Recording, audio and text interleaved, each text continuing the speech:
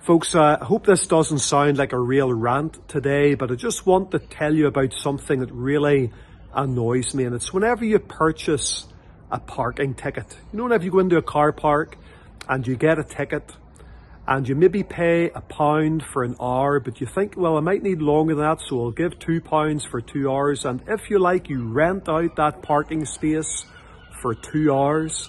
And then you come back after maybe 45 minutes or an hour, and so you've got an hour left in your ticket, but you don't want to waste time, so you pass your ticket on to somebody else. And then you discover that you're not really allowed to do that. There are certain parking places where you actually have to put in your registration plate, so that you cannot pass your ticket on to somebody else. And it means that they have to pay for the space themselves, even though perhaps you have already paid or rented out that space for a lot of time, you haven't used it, and then the authorities don't want you to pass on your ticket to somebody else. Friends, I don't know about you, but I really struggle with that whole concept.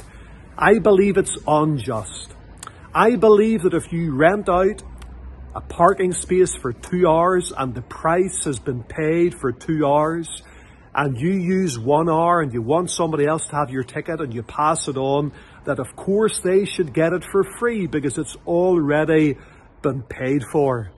And the ticket company want you to pay for the space twice in that regard. I feel that it's very unjust.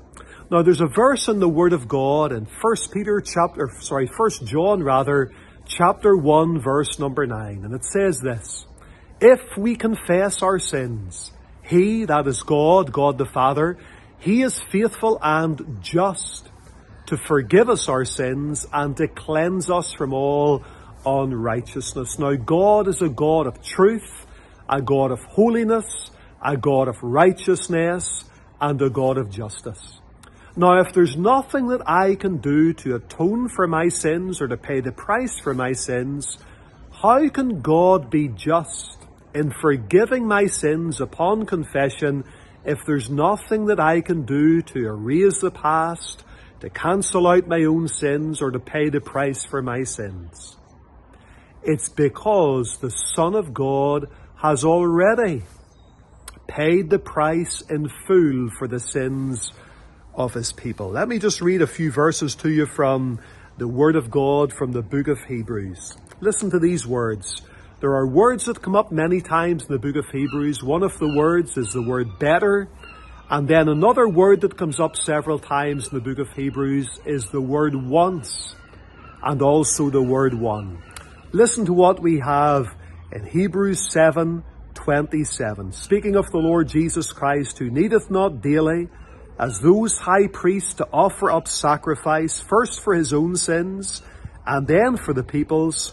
For this He did once, when He offered up Himself. Then Hebrews chapter 9 and verse number 26. For then must He have often suffered since the foundation of the world, but now once in the end of the world hath He appeared to put away sin by the sacrifice of Himself. And then verse number 28. So Christ was once offered to bear the sins of many. Hebrews chapter 10 speaks of the same thing.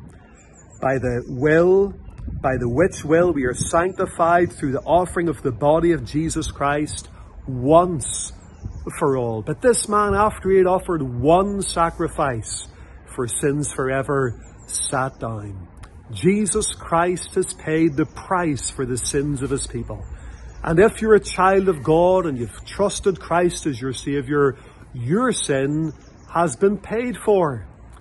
And God is just. Augustus Toplady, the great hymn writer, said, God will not payment twice for sin demand, first at my bleeding Saviour's hand, and then again at mine. The Son of God has paid the price once for sins. And God is just. He's not like the people with the parking tickets that want you to put your registration in just in case you give the ticket to somebody else, even though you've already paid for the parking space and they want to be paid for the space twice. God is just. God only demands that sin is paid for once. You've got a picture of that back there in the book of Numbers, whenever God told Moses to take the rod and smite the rock, and out of the rock would flow forth water, living water for his people. Moses did that, but then he went and smote the rock the second time. And God chastened Moses and said, because of that, you'll not enter into the promised land. And God was saying that he would never smite the rock twice. He would never punish his son twice. God punished his son once for our sins. Christ died for our sins, and he did it once and offered one full, complete sacrifice. And therefore I know that my sins are forgiven, and I know that I will never be lost, because Jesus Christ the righteous paid the price for me.